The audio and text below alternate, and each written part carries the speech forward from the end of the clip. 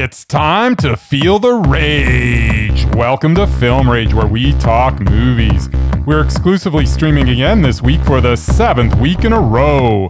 The Austro-Prussian War of 1866 took 7 weeks. The Kingdom of Prussia prevailed over the Austrian Empire in that one. Sorry, I've lost my train of thought again. Where was I? Oh yeah, directors and actors beware, as you cannot hide from the rage. My name is Bryce, and I'm part of the Film Rage crew, which also includes Jim, via some sort of long-distance talking device. Hello, Jim. Hey. So, with the introductions out of the way, let's rage on.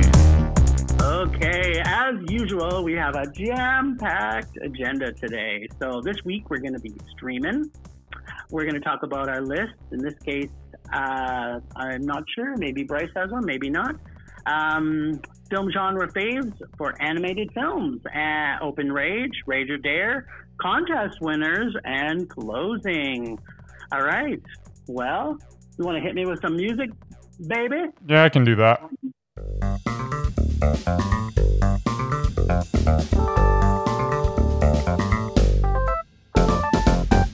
Streaming. Motherfucking streaming. Right? Streaming. Okay, well, I'm very excited that today we're going to get to talk about a film called Sword of God, or also known as The Mute, from 2018. Now, this played via our friends at Calgary International Film Festival. This is a SIF at Home, their program, and access through their URL, sifcalgary.ca. So anybody who's listening to this, be it Canada, US, the world, you should be able to check that out and be able to stream this film. We're trying to do as much as we can to support our local friends at Calgary Film and Calgary International Film Fest. They're going through a rebranding right now, but anybody who gets a chance, get a chance to stream this and check out what's streaming. The film festivals need our money, otherwise they may not survive. So let's talk about Sword of God. All right. So this was a dark motherfucking Inquisition shit from Poland. And wow, this is from SIF's page. Directed by Academy Award nominated filmmaker, I'm going to pronounce his name badly, I'm sure, Bartosz Kanapka. This genre-bending historical epic. Bartosz Kanopka. Oh, thank you, my Polish friend. Previously titled The Mute, has been hailed as a stunning showcase of experimental horror by Bloody Disgusting that strikes the brutal clarity from Screen Anarchy. So this is a mondo for me. I love this film. It was so dark and what I really liked, about it is that I had no clue what was going on for the first half an hour of this movie. I basically, as I'm watching it, I'm going like, okay, what's happening here? Why is this? Like, I love that. I like to feel uncomfortable in my seat when I'm watching a film. And you know me, I like weird. And I also like to challenge my senses. And this film did that for me a lot because I really wasn't really sure. And so I had to go through the film and go through the journey that the director was bringing forward to have me sort of really fully understand it. And actually, after I saw the movie, I went back and watched the first half an hour again because I was like, oh, okay, it started to make a little bit more sense. And I did a little bit more reading on it. And I love that. Like, if a movie still perks my interest, I want to go back and learn more about what the content is. And I mean, who doesn't love Spanish Inquisition? In this case, it was Polish Inquisition. But still, you know what? I don't know why there's a theme going through this year of Catholic movies that for me I'm loving. I don't know, what's your thoughts on it? I can't say that I didn't like it, but I didn't love it. As I say, I found parts of it a little confusing while you were like enthralled with it and wanted to learn more. I was just, that was confusing. I did like it a lot. Pacing was good. Well, it was a pretty simple story. Two men arrive at a place where they try to convert the natives to Christianity to win favor with their king. Pretty simple. But some of the motivations of the natives kind of left me a little confused. I wasn't sure why they were kind of, and I don't know. And I guess part of that is that we never know what they're actually saying because there's only subtitles. I kind of like. Which normally I would like, but I honestly I didn't know why they were following either of them. I don't know. It was well acted. With some scenes involving fire that have really stayed with me. There was a lot of burning in this movie. Yes, burning. And it was all really symbolic and really, it was good stuff. Well made movie. But overall, I did like it, but not enough to give it more than a meh. Yeah, I can understand it. For me, I guess I really stepped into the whole thought of the one lead character, that one priest. Was he the cardinal, or was he was higher up than just a priest? Yeah. Like, he was higher up the food chain. And it brings back to the whole politics of Catholicism in that whole era. And you know me, I'm not really a big fan of period pieces, but I'm not a big fan of the whole pomp and circumstance that is maybe the French Revolution or, British high tea type. Yeah, well, and you got no pomp and circumstance in this movie. Yeah, it was totally gritty. Dirty. It was dirty and grimy. Everything I love about I don't think you can even call it a horror film. It wasn't so much a horror. It was more like a drama thriller. Like, I had no clue what was going to happen. Like, the end part, I kind of suspected, but I loved it. It was kind of like, okay, you just totally knocked my socks off. Like, yeah, I kind of want to tell the spoiler because it's so good. This guy who felt he had, like, the priest who felt he had won the, he actually did his job. Like, I've converted people and I've, killed people to get there, and I've done what I had to do, burned witches at stakes, done whatever I had to do to get to this point. I've converted them. I'm a good Catholic. Yeah. But and then of course when the king shows up, that's enough said. But yeah, it's as I say, it was good, and I it's worth watching. I can't say that it's not. But it wasn't, as I say, I can't give it a Mondo. It sounds like we were kind of on the same line there, and you just fell to the Mondo side. I fell to the mess side, and I think we kind of agree on the movie as a whole. Yeah, I would say. I mean, it's a strong film. It tells a strong picture. I think if you like that darkness, then you're going to like this more. Which usually like generally that, I do, but I don't know. So for whatever reason, you fell off the turnip truck this week. Yeah, sometimes it happens. All right, from sort of yes, from sort of God and all that darkness, we go to actually, I guess, a little darkness with this one too. Really, it's kind of a weird. It is. Playful one, yeah. So we got the Willoughbys, which I believe streaming on Netflix. Yes. Yeah. Yes.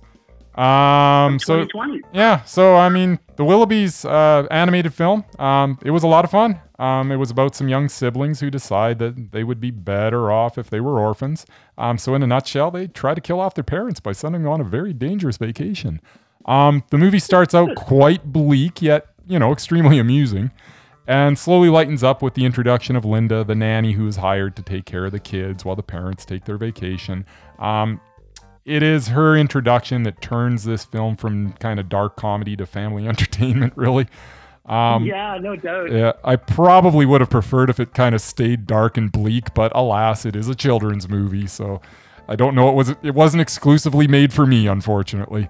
I found myself caring for all the Willoughby children, though. They all came across sympathetically in their own way. And the fact that the twins, both named Barnaby, shared the same sweater, passing it back and forth when they felt the other was cold, it amused me like every time they exchanged the garment. Oh, yeah, totally. Early on, when their sister Jane asked the parents if the Barnabys could have another sweater, their parents deny the request. But the Barnabys, they take this in stride, proclaiming, "One is good. We like one." So it showed not only the bond between the two, but, the genuine affection that they shared. At its heart, this movie of an unconventional family coming together through trust and all. In all, the movie just works. Real good kids movie. Lots of stuff for the adults as well. I would give it a Mondo. That's what I also think. I thought it was fun. I loved I love the darkness. Like it's the beginning. Oh, at the beginning, I thought that was going to be my favorite movie ever, but it got a little lighter as it went along. But yeah, the beginning, I was like, this is awesome. It got a little cutesy through it. So, I mean, I'm a big Will Forte fan. I love him in everything. I don't know why. I think he's always entertaining. And so, I could see this totally becoming an animated series. Like, maybe Netflix was trying it out because I think it was a Netflix production, wasn't it? Yep, it was. My memory serves me correctly. So, and it does. I can see this becoming an animated series on Netflix pretty quick, obviously with less production values, but this is totally fun. Martin Short's voice too, like come on, like it's him right off the bat, right? Yeah. And Ricky Gervais as the cat, like it's so fun. Everybody was spot on. It's good stuff. Yeah, I loved it. All right. Well, we're moving into now this one. We had alluded to this a long time ago because during the Oscar run, we talked a little bit about it. I think you saw it back then, didn't you? Yeah, I saw it. I saw it before the Oscars. Yeah. Yeah. So we're talking now about Pain and Glory. So this is the one that Antonio Banderas is nominated for an Oscar for. I thought it was a great film arc of a complex character. I loved how he moved so seamlessly in and out, like the director, how he moved seamlessly in and out of different time frames. We've talked about this in the past, and I know you don't like where they go, it's now 1974 and this is what's happening. So I really liked that about it. Yeah. Director, writer, Pedro Almodovar. Thank you, my Spanish friend. I thought he did an okay job of it. You know what lost me, Nora, was I thought the character development, and me, big on character development, I thought his character was developed really well defined. I just found I was not falling in love with the rest of the characters. And I've got, as much as I either have to, it's kind of how we feel about meh, right? It's kind of like, I've got to love a character or I've got to hate a character. And I think I just felt that they didn't put enough in it to make you, like, even when he came out as being gay, it was kind of like as we're watching it, we're going like, my wife and I, she watched it with me, this one, we're watching this, is this the time when he goes gay, when the guy with the huge wiener has the shower in front of him and then he passes out from heat exhaustion? I'm like, okay, that was not even monumental. Like, if someone was actually, like, it didn't show any emotion in his character, if you know what I'm saying. Yeah, it was a little odd. I thought that there was parts of it through the movie that there should have been more emotion within the characters as the way they were developing it, and it didn't get there. Originally, I had thought I was going to give this a Mondo just because of Antonio's performance. Yeah, he was really good. And for his character arc. But overall, on retrospect of it, it couldn't get to Mondo for me. It just ended up being a mess. What about you? Well, I have now watched this movie twice. I had to rewatch it as I had forgotten it and was informed we were reviewing it. We were reviewing it this week, so I guess I need to brush up on what I had seen. I'm not sure why this film is completely fruitless for me. The acting is fine. It is a very pretty movie to look at, as Almodovar movies tend to be. The story of a man turning to heroin to block out not only the pain from his chronic physical problems, but perhaps also the pain from some of his decisions from his past is intriguing. But this ultimately falls flat for me. I find that Almodovar movies all tend to be good, but for me, they're never great. A lot of people disagree with me on that because there's some major backers of this guy. They think he's a genius, but that's how I feel. Yeah, got an Academy Award nod. Oh, exactly. For it, right? So but got some big buzz for it. But honestly, this guy, I mean, from bad education to Talk to Her to The Skin I Live In to Voltaire to this film Pain and Glory, they all have one thing in common. They are all meh. And none of them are bad, and there's good in all of them, but at the end of the day, it's just, it was all right. Yep. And, and by the way, is using just his last name a new thing? I hadn't really noticed. It said directed by not Pedro Almodovar, but directed by just Almodovar. No first name. Pretty pretentious, Pedro. Pretty pretentious. Yeah, like it's kind of like, are you in the army now or what? Yeah. So, but yeah, no. Perfect. So, yeah, no, I think we're pretty much in agreement on that one, my friend. Yeah, that's a double meh. That's a double meh. It is. Bam. Okay, you're going to talk about some lesbian baseball players, I think. I think you are correct, although they really should have spent more time on that. I'm actually not going to say too much about this. Movie's called A Secret Love, also streaming on Netflix. And it's a doc? And it is a doc, yes. So, I don't know, man. A Secret Love is a story of Terry Donahue and Pat Henschel. Terry and Pat fell in love in 1947. They stayed together as, people in love tend to do. This was a documentary about their 65 plus years together. Not sure why this was supposed to compel me. They were both quite likable, but neither were overly interesting. It is a simple Talking Heads doc that I can sum up with one word. Meh. Tell me why I should care more, Jim. Well, when I think about it, there's a journey arc that we're doing within our film reviews here that, although it didn't make it to Rage, so I got to give you kudos for that. No, you couldn't rage about it. You've already been ousted by the one-armed surfer community. So, I'm thinking maybe that may have played some of the part on it. I don't think you should have cared more about this. As I watched this movie, I was so excited. Like, the film had so much promise, and it's directed and written by one of their Chris Boland. So obviously they're really connected to these two people, and yeah, the 10 minutes or whatever they talked about the baseball, that's the journey I wanted to go on. Like, it was, and people may hate me for this too. Brokeback Mountain, got so much press and so much, and maybe you love it too. I actually really liked it. I did not think it was a good movie. It was a very good movie. Because to me, it was just a love story. It didn't even have to have a gay stream to it. It did, which was, great, because we need more gay films in the mainstream.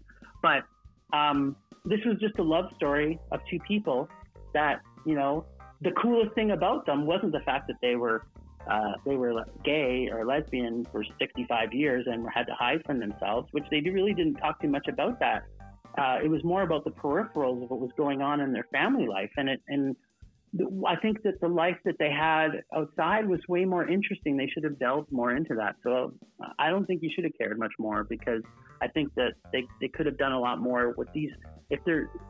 The characters themselves seemed like they had so much more to offer, and it didn't get blown out in this movie. Yep. So yeah, it's a meh for me. Almost got to a Rage, but it was just because I wanted so much more for it, and it just didn't get there. Yeah, it's disappointing. Too high, yeah. Okay, well, we're moving on to another doc, and this one I had so much hope for. This is called Planet of the Humans, and this is from 2019.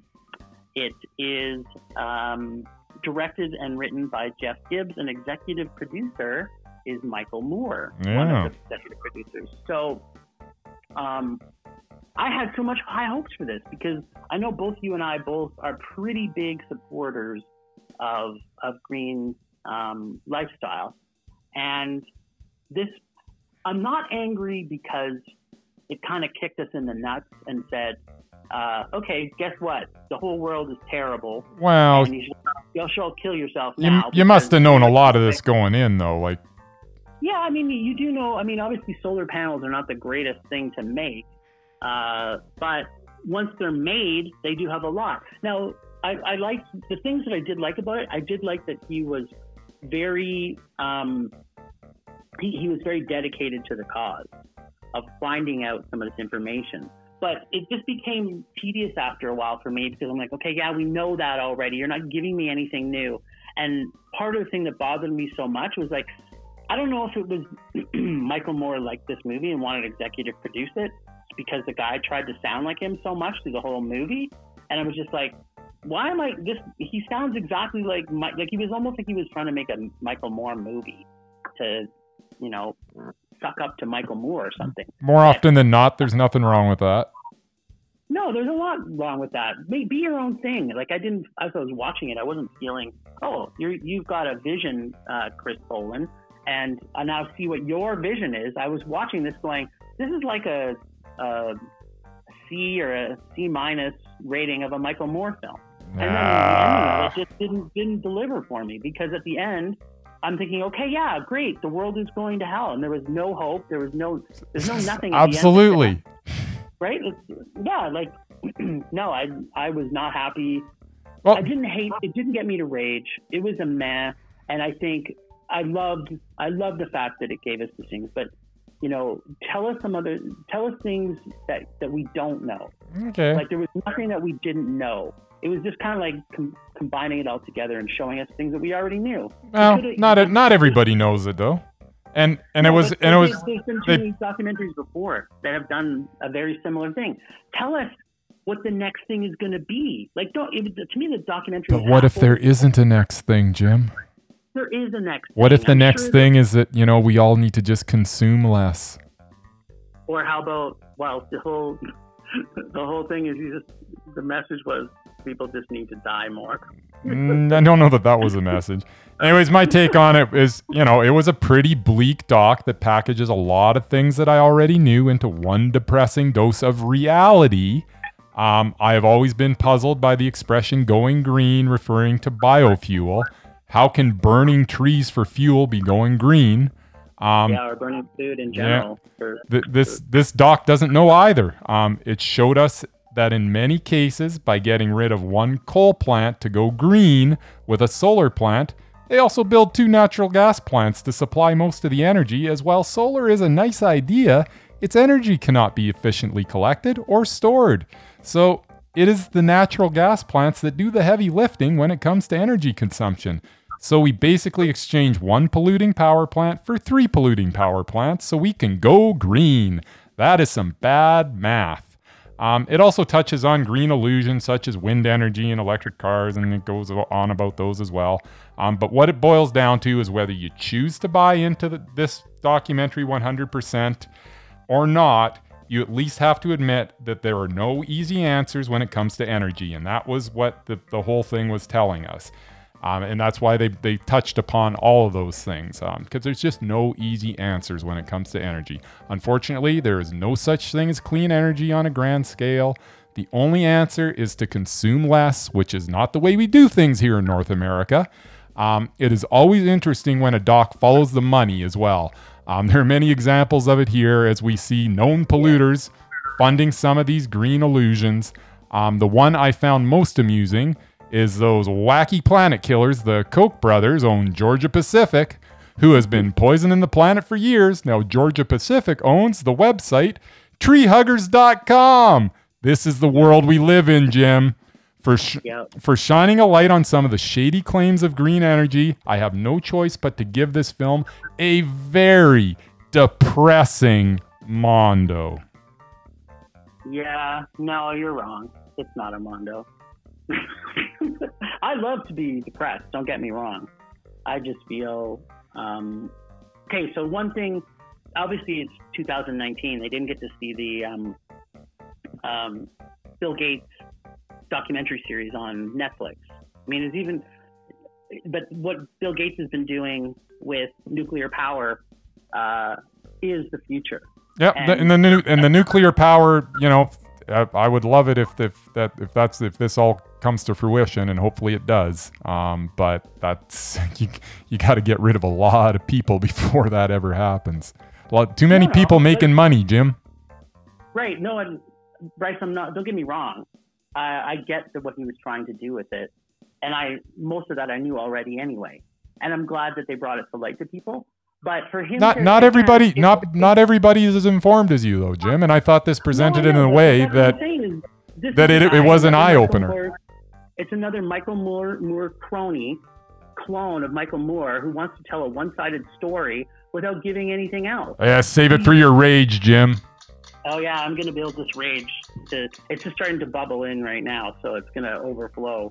But yeah, this couldn't get above man for me because I felt he just had too one-sided of an opinion and didn't give us anything else that's going on. And there's a lot of creative things going on in Green Energy right now that he just forgot to tell people. It wasn't so much that he forgot to tell people, but none of it is actually at a point where it can do anything at this point.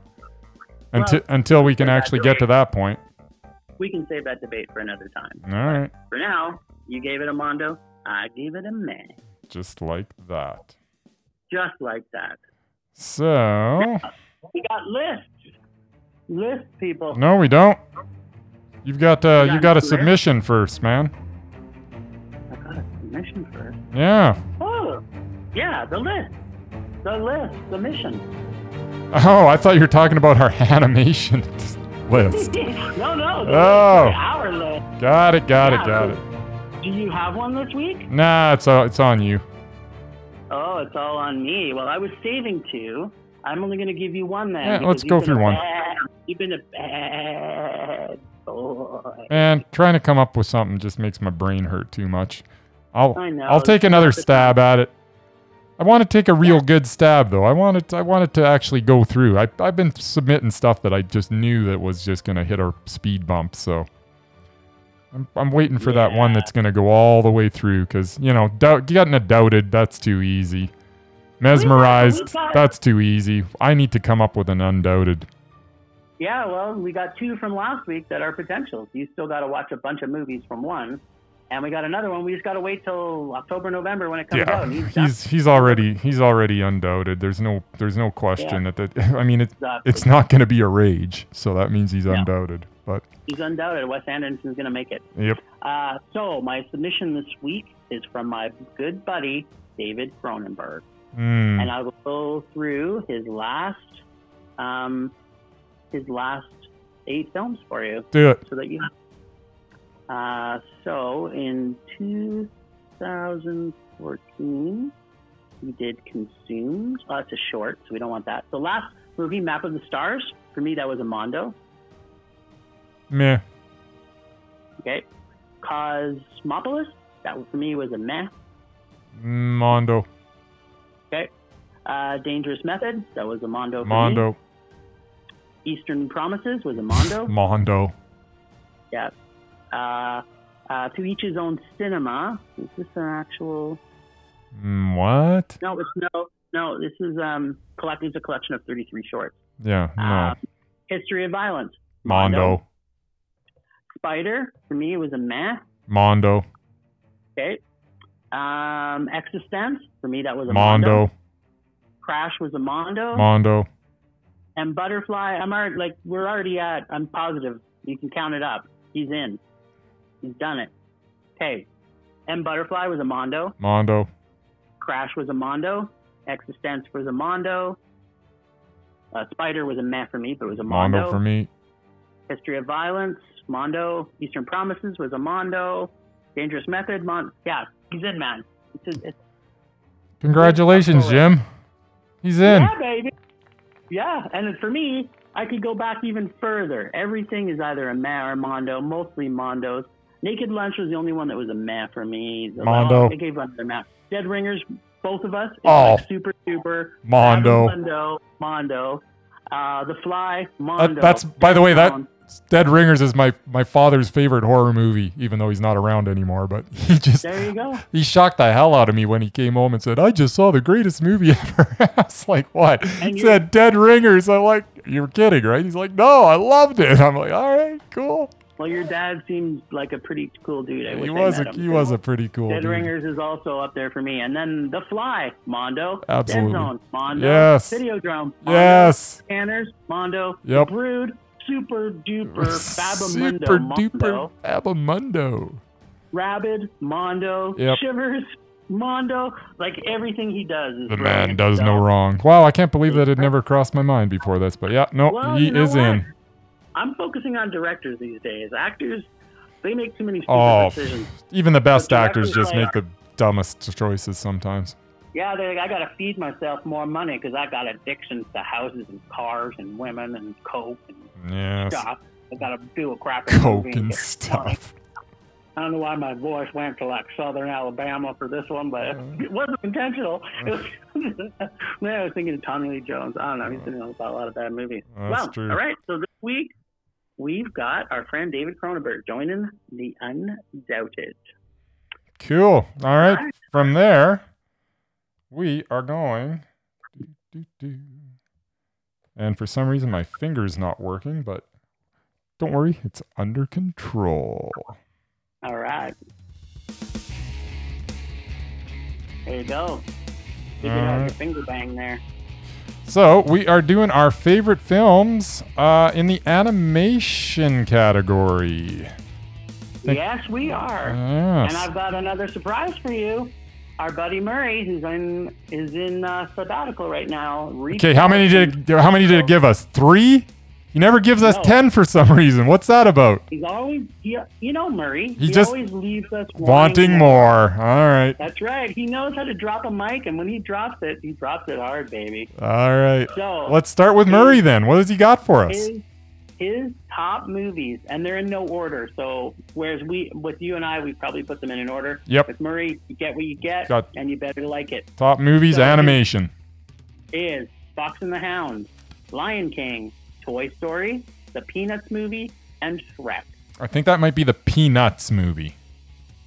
Peanuts movie? No, Peanuts. Peanuts? That's what I said. What did I say? You said penis. I said peanuts. Peanuts. That's not what I heard. Well, what's going on in your mind? I said penis. I don't think you did. Is it my Tirana accent that sometimes comes through sometimes? Maybe that's what it is. Give them to me one more time, though. That was Murray's top 5? Yeah, it's Murray's Fox and the Hound. Yep. The Lion King. Yep. Toy Story. Yep. The Penis Yep. movie. Yep. Peanuts movie and Shrek. That is a solid list. I like it. Yeah, me too. Especially the Penis movie. I Yeah. can say that all day. All right, man. Well, I'll jump on mine. Usually honorable mentions. I only got 5 this week because Roll with it. I didn't want to come off sounding too big of a fan. I don't want to take myself too far back to my childhood. But I watched a shitload of these back on the weekend just to try and make sure I liked them. So number 5 is Seoul Station, or Soryulak, directed by Sang Ho Yeon. Is that the Train to Busan thing? Yes, it is. A sequel to Train to Busan. This movie helped to develop one of the best zombie movies ever made. Cool. Number 4 by Don Bluth. Wow, the futuristic epic is ablazing. Bluth seems to always take a story and layer it intertwined into animated masterpiece. This is Titan AE. Number 3 is Iron Giant. This is a classic. Nothing else needs to be said. Yep. Number 2, Wallace and Gromit, The Wrong Trousers. This is my first exposure to Nick Park. I've loved him ever since. This just fortifies my belief in my passion for cheese Gromit. Cool. Number 1 for honorable mentions is Chicken Run, also Nick Park. I said I do love you, but I couldn't get you into the top 10, buddy. Sorry about that. But you still get to keep 2 of the honorable mentions. So you should be pretty happy about that. I'm sure he's super pumped about me giving him 2 honorable mentions. Oh, I'm sure he's just absolutely thrilled. Exactly. We'll tag him in this on our Instagram. Number 10, another Don Bluth, Secret of Nim. This is probably his most complex film, in my opinion, and based on a brilliant writer, Robert O'Brien's masterpiece. Number 9, My Neighbor Totoro, directed by, I always get this wrong, Hayao Miyazaki. Amazing adventure escapism for traumatized kids. This was one of my kids and my favorite films. We used to watch this all the time. I have not seen it. His stuff is brilliant at the best of times. Japanese animation that's just wow. Cool. I think you should watch this one first. I know your buddy Kim is a big fan of his work, and to me this is his best. But that's because I fell in love with the characters right from day one. It's about two daughters, and their mom is dying, and they go on this journey together with Totoro. It's brilliant. Cool. Number 8, The Incredibles. Best animated superhero film ever. Just great on every level. I rewatched this on the weekend too. Love this film. It's all right. Number 7. Well, you're just all right. Who Framed Roger Rabbit? I'm giving this in the animation live action film. It's the best live action animated film ever made, in my opinion. Ties all the cartoons of our history into one big fantastic adventure, with an added bonus planting unpure thoughts for dirty old men like me thinking about hot cartoon rabbit wives. Delicious. Number 6, as close as we're going to get to cartoon porn, our friend Ralph Bakshi delivers Fritz the Cat. Fritz the Cat. The first X-rated cartoon that ever was. I want more and more. Yes, and more. Number 5, Isle of Dogs by Wes Anderson. Japan style, so amazing. So good. Number 4, this is a bit of a surprise. I'm not sure if you've seen this one. My top 4 were tough for me. I had to battle between all of them to make the decision. Number 4 is Twice Upon a Time, the adult version, which I've only seen once, it's almost impossible to find. Produced by George Lucas and directed by John Cordy and Charles Swenson. Have you seen this movie? I haven't. It's, you can see it, the edited version, there's so much. If you go look at the history of this movie online, it was one of the last Lad Company productions, and they had to throw money at another film. That's why this didn't get as much, but this should have been the biggest animated feature of its time, and it just wasn't. It's brilliant. Cool. Number 3 is Up. This Disney gem blew my mind. I have never seen a cartoon that made me cry for 20 solid minutes, starting straight away, and then bring me to so much joy. I love this movie. Up is my number 3. Cool. Number 2, and this is where we're going to have an argument, I know, but number 2 is the fantastic Mr. Fox. What can I say? Perhaps the only director that could produce every movie as a Mondo. It's crazy, isn't it? There is not a flaw in this film, but one film has just a little bit more horror than joy, which is my number 1. I can't wait to hear. We cannot allow joy to win over horror. All right. Can we? Can we? I could. Yes. I like joy. I know. Yeah. Sometimes you surprise me with how much joy you like. Yeah, well. My number 1. Okay. I don't think I have to give you too much on this. I was going to break it all down, but I'm just going to tell you flat out. Number 1 on my list, favorite of all time. I've seen this movie. It's got to be well over 200 times. 200 times? Yeah, easily. That's crazy. I probably, if I could add, it might even be 1,000 times. Like, I know at least 200 for sure. Is The Nightmare Before Christmas, 1993, written by Tim Burton, directed by Henry Selick. Yep. With the voice talents of Chris Sarandon, Catherine O'Hara, William Hickey, and that's right, Pee-wee himself, Paul Rubens. Paul Rubens is in it. Musical, science, horror, holidays, poisoning, slavery. It's all in there. That ties horror, music, and comedy into a story that stands the test of time and is beholden to both kids and adults alike. Tim Burton's vision brought to life by the genius of Henry Selick. I love this movie.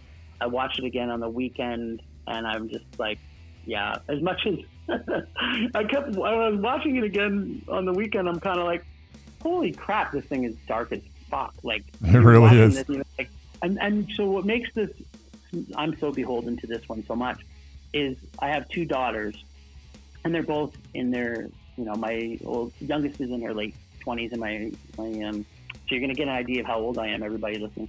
And my oldest is in her early 30s. And when this movie came out, my youngest, this was her favorite movie at age 1 or 2, whatever it was. She watched this every day. She couldn't, for my oldest daughter, it was Bambi, and for her, it was The Nightmare Before Christmas. So I watched this so many times. The music was on all the time. And I was just like, man, she's got a little cold, dead, black heart, just like her father. Number 1. Cool. How about you, buddy? All right. Well, what were we doing again? Animation? That's it. Animation. Did you find 10? Oh, yeah. I found 10. We got 3 honorable mentions. First, we'll go Corpse Bride, 2005. Creepy fun with Tim Burton, starring Johnny Depp and Helena Bonham Carter, with a brilliant score from Danny Elfman. Then my honorable mention is The Nightmare Before Christmas. It didn't even make my top 10. How's that possible? 1993, more creepy fun from Tim Burton, and as you say, our boy Selleck. And a brilliant score from, who was that? Oh, Danny Elfman. Then we got Coraline is my other honorable mention from 2009. Even more creepy fun with, wait for it, a brilliant score from Danny Elfman. And once again, our boy Selleck's involved with that one too, directing. So really good stuff. And now for my top 10 animated films of all time. That was quite the drum roll. Number 10, South Park, Bigger, Longer, and Uncut from 1999. A lot of fun with some genuine laugh out loud moments. We also learned what Brian Boitano would do. Apparently, he'd make a plan and he'd follow through. That's what Brian Boitano would do.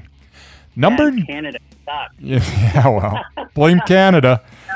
That's right. Number 9, Beavis and Butthead Do America, 1996. Beavis and Butthead go on a quest to find their missing television set. That is the plot. All I have to say is Mike Judge is a genius. Number 8, 9 from 2009. This has Elijah Wood, Crispin Glover, and John C. Reilly all in the same movie. Not to mention Christopher Plummer and Martin Landau. What an unbelievably awesome cast. Ragdolls versus soul-stealing monsters. Good stuff, man. Yep, good movie. Number 7, Up from 2009. You knew some Disney had to be coming. Hard to ignore this one, as the opening few minutes is as good as it gets as far as getting yourself invested in a character. Ed Asner is so good as the voice of Carl Fredricksen, the 78-year-old main character of this excellent movie. The movie also taught me something. It taught me that, I should enjoy the little things in life, because one day I will look back and realize they were the big things.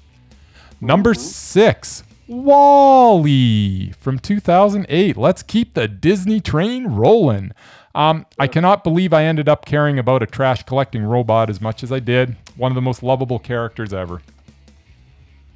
Number 5, The Lego Movie from 2014. It was just fun. 1 hour and 40 minutes of fun. Clever references throughout to keep the laughs steady. And I think this movie proved beyond a shadow of a doubt that there is only one true Batman, Will Arnett.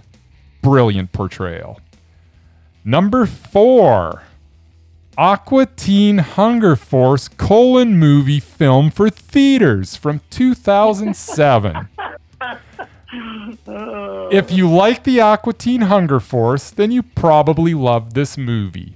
And if you do not like the Aqua Teen Hunger Force, then you are dumb. It is that simple. Frylock, Meatwad, and Master Shake take us on a mind-bending adventure in this spectacular ride of a movie. Number 3. And to be honest, when we get to my top 3, these are by far, there is such a gap to my previous ones to these top 3, it's not even funny. These are the 3 very very best animated movies ever. Number 3, Isle of Dogs from 2018. The soon-to-be undoubted Wes Anderson story of a boy searching for his lost dog. Just like everything Wes Anderson does, this movie is brilliant. Number 2, Mary and Max from 2009. I literally just watched this movie last weekend. I stumbled across it by chance, and a few days later, it's my number 2 animated movie of all time. How does this absolute gem of a movie fly under my radar for over 10 years? I mean, it stars Toni Collette and Philip Seymour Hoffman. Seriously, how did I not know about this movie? Anyways, I don't know. Yeah, it's pretty good. Yeah. Anyway, it is great, and if it passed you by as well, you need to seek it out and watch it. The premise. I've seen it. Yeah. The premise is kind of creepy, as it's an 8-year-old girl from Australia becomes pen pals with a 44-year-old man in New York. But it's amazing that from that premise blossoms one of the most heartwarming stories that I've ever seen, with laugh out loud moments throughout. I adore this movie. If you haven't seen it, seek it out. It is so worth it. And there's no surprise here with my number 1, The Fantastic Mr. Fox from 2009. The soon-to-be undoubted Wes Anderson again. I believe I've said it before, but this was the best thing that both George Clooney and Meryl Streep have ever done. This cast is ridiculous, as it also stars Bill Murray, Willem Dafoe, Owen Wilson, Jason Schwartzman, Brian Cox, and Adrian Brody. It also introduces us to the game of whack bats, which is awesome. The rules of whack bats are real simple. There are 3 grabbers, 3 taggers, 5 twig runners, and a player at whack bat. The center tagger lights a pine cone and chucks it over the basket, and the whack batter tries to hit the cedar stick off the cross rock. The twig runners dash back and forth until the pine cone burns out. Then you count up however many score downs it adds up to, and then you divide by 9. And that is how you play whack bat. It's simple. Anyways, long story, it is simple. Long story short, I do not believe there is a movie out there that makes me as happy as this one does. It's absolutely the best animated movie ever. Yeah, you're wrong, but it's the second best. I can give you that. Yeah, your number 1 gets an honorable mention. Good list, buddy. I liked every one of those. So yeah, that's the thing about animation. It's tough, I think, for people to get it wrong. It is. Can I say that any of your movies didn't? Other than the ones I didn't see. But yeah, everything you said, I can't argue with any of that.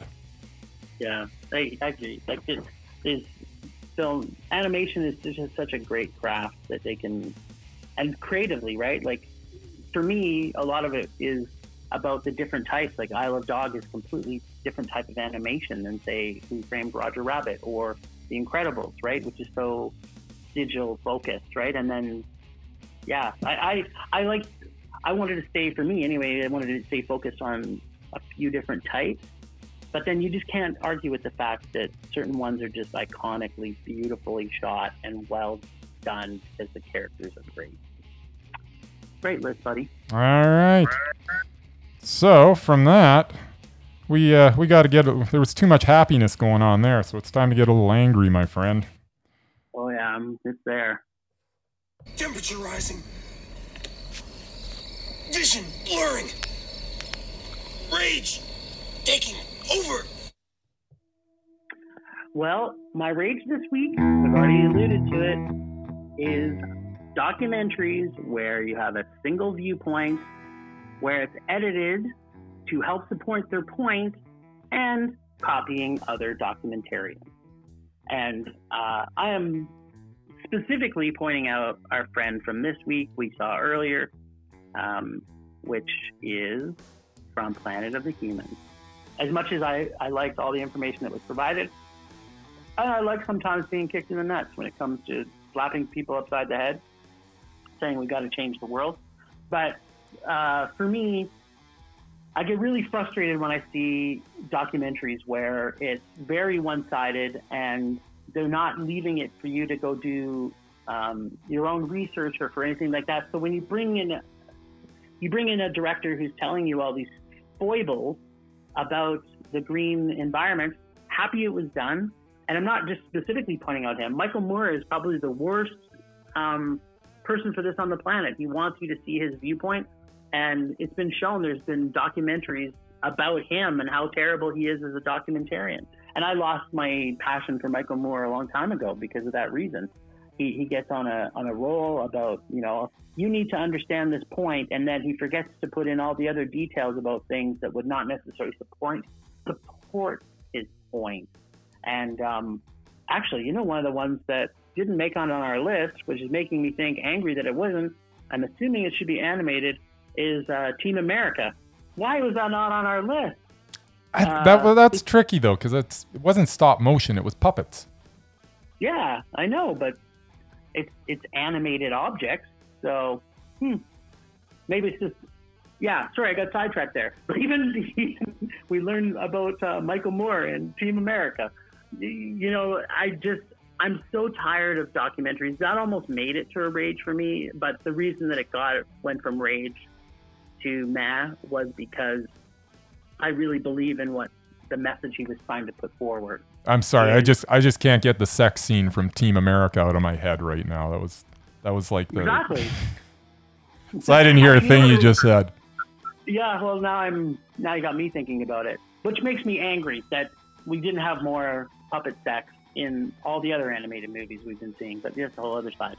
So yeah, am I angry about documentarians? So puppets ain't animation. Let's get it there. If you want to do a top 10 on puppets, we can do that too. There's plenty of content out there.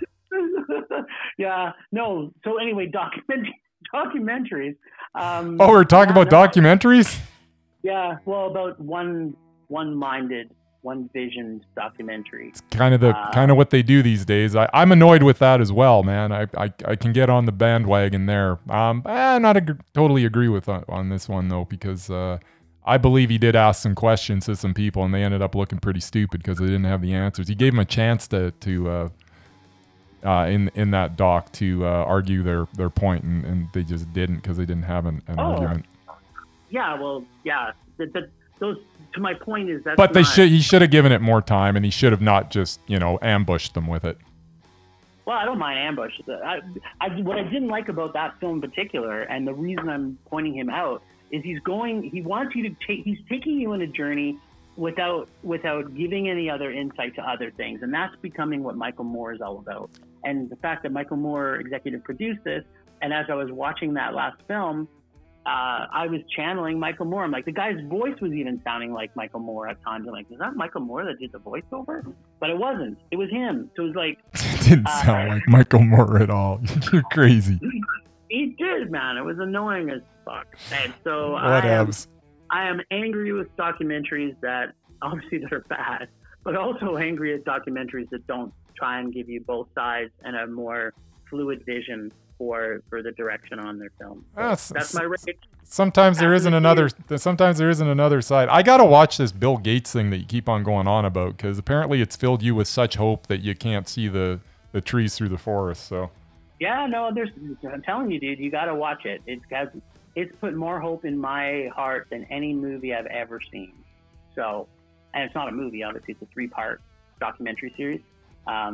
I'm sure someone's going to go and debunk all of the stuff about Bill Gates too.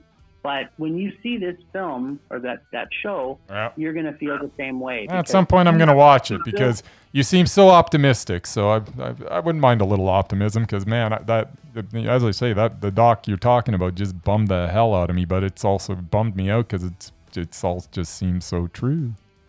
Yeah, well, when COVID's done and Donald Trump's out of power, we're probably going to see a big change come out with the relationship with Bill Gates. The Koch brothers in the States are still going to be running energy and making billions of dollars, whether it's pseudo green or killing, whatever. That's what they do.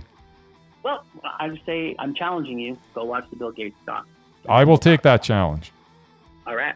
What you got this week, baby? What do I got? Well, you kind of enjoy all these different styles of animation. I'm sick of one type, to be honest. My rage this week. I am tired of all the computer animation we are inundated with. My top 3 animated films of all time have one awesome thing in common. They don't use any CGI. No computer-generated images necessary. All 3 use stop-motion animation, and I believe that if they were made with a computer instead, they would lose a lot of their heart. There's something about stop motion that invites you into the story and makes you care more about the characters. The list of stellar stop motion features is a long one. Of course, there is the fantastic Mr. Fox and Isle of Dogs from Wes Anderson, as well as Adam Elliott's masterpiece, Marion Max. But there's also Corpse Bride, Frankenweenie, The Nightmare Before Christmas, James and the Giant Peach, The Box Trolls, and Coraline. Don't forget about Chicken Run and the delightful Wallace and Gromit movies from the Aardman Studios in England. And let us also remember the technically superior effort from Charlie Kaufman and Duke Johnson, 2015's Anomalisa. It is a tragedy and a comedy and a drama, and it would not have had near the impact if it had been made with CGI. Now, I really like the movie Up, as we both have said, but man, imagine if that was made with stop motion. I think it would have been even better. That movie would have lended itself so well to that. How much more impactful could it have been if Carl was not a computer-generated image? So with that, I say let's start relying on the technology less and the artistic talent more. Sometimes the way we used to do things makes it possible to convey more emotion than any computer ever could. That is my rage. What do you say, Jim? I say you're full of shit. I love CGI. I think if it's done well, and again, as much as I love The Nightmare Before Christmas, and I love everything about that film, and I love Fantastic Mr. Fox. Number 2. My number 3 is Up, and I have, like I said, I don't think it could have been made me cry more in the first 20 minutes from what they depicted in that first 20 minutes. It was a brilliant... It was a brilliant story, and it was brilliantly done, but the CGI did nothing for me. Okay, so here's a perfectly good example. We both love Alita Battle Monster. Monster? No, Alita Battle Angel. Sorry, we both love Alita Battle Angel. Yeah, it was good. Right? That was that was a lot of CGI, but that wasn't an animated movie per se. It wasn't. But there was a shitload of CGI that was put into it, and there was a lot of emotion that was done.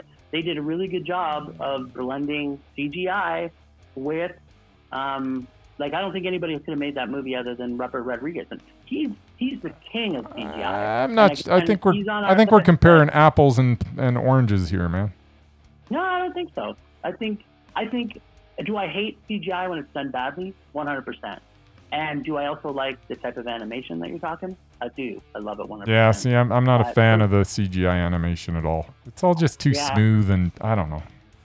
It's got no heart, man. It's got no heart. To your point, I have only 2 CGI movies in my top 10. There you go. I feel your point, but that's also the writing. If the writing is not good, if the writing is good and the CGI is great, the movie can be fantastic. Yeah. So that's my rebuttal. I don't need another CGI. Like, oh man, they're just pumping out CGI animation after CGI animation, and it's depressing. Now, if you want to start talking about pen to paper, CGI man, superhero movies, that's a whole other story. I jump on that bandwagon left and right. There you go. All right, sir. Well, from that, pulse slowing, anger fading. All right, so it is on to Rage or Dare. Yes. This week, I had to watch 1996 Matt LeBlanc's epic monkey movie, Ed. That's with the monkey playing baseball, right? It was playing baseball. Ah, that sounds excellent. How was it? But it wasn't a monkey, I can tell you that. It was a chimpanzee. No, it wasn't a chimpanzee either. Was it an actor in a suit? Was it real? I didn't even remember that. That makes it even better. Of course. So I thought this was going to be so cheesy. I would love it. So here's my recap. All right. First off, Meatloaf song starts at right in the middle of nowhere. Really? Nice. Okay, I'm interested. Meatloaf in the music. Wow. Joey from Friends was like a little baby and 0% body fat. Yeah, he ballooned up, eh? He wasn't famous enough to get fat. This Starving has all actor. the staples. It has all the staples of a great movie. Funny monkeys, baseball, and I forgot Joey from Friends. The only thing it was missing was a musical number. Wait, it had Meatloaf. Nice. First off, it had kids thinking they were smart interacting with adults. Do you know what that means? No. That starts with a 1. Ah. And has to work its way up. It had a monkey, which is played by 2 different people, not a monkey. And the only people who could not figure out that it wasn't a monkey is perhaps the people who have the same IQ of a monkey. And most of the people in this movie were dumber than the pretend monkey. Nice. Oh, my God. The only thing funny about this was the monkey was a pig. No, wait. The fake woman playing the monkey was a male pig. Yeah, I'm not even following you. But, yeah. Are you confused? Yeah, I was a little confused, too. Cool. Was that Dire Straits single in the soundtrack? Yep. That was 4 minutes of awesome. Wait, the soundtrack was actually pretty amazing. Apparently, that's all where the budget went. Last Songs was by the Ramones. Ah, bliss. The music brought it all the way back to a meh. It had so much potential to be a rage, but the ending with the Ramones brought it all the way up to a meh for the soundtrack alone. Just ending with the Ramones made it a meh. No, it was a hard rage, buddy. I couldn't get past the first scene where they brought the monkey in and it was a person. I was like, what? I'm getting ripped off here. They promised me a monkey. Exactly. And, at least in the Clint Eastwood orangutan movies, they use a real fucking orangutan. True enough. Like, this movie lost so much money at the box office. And I say, if they would have had a real chimpanzee, or how about a CGI chimpanzee? Get out of here. Hope for this movie. Actually, I would have loved to see a CGI chimpanzee in 1996. That would have been awesome. It would have been as funny as 2 bad actors in a monkey costume. But, yeah, it was a hard rage. There is an actual chimp on the poster, though, isn't it? Or is that the... No, well, I don't know. It might be a chimp on the poster, but it's definitely not a chimp in the movie.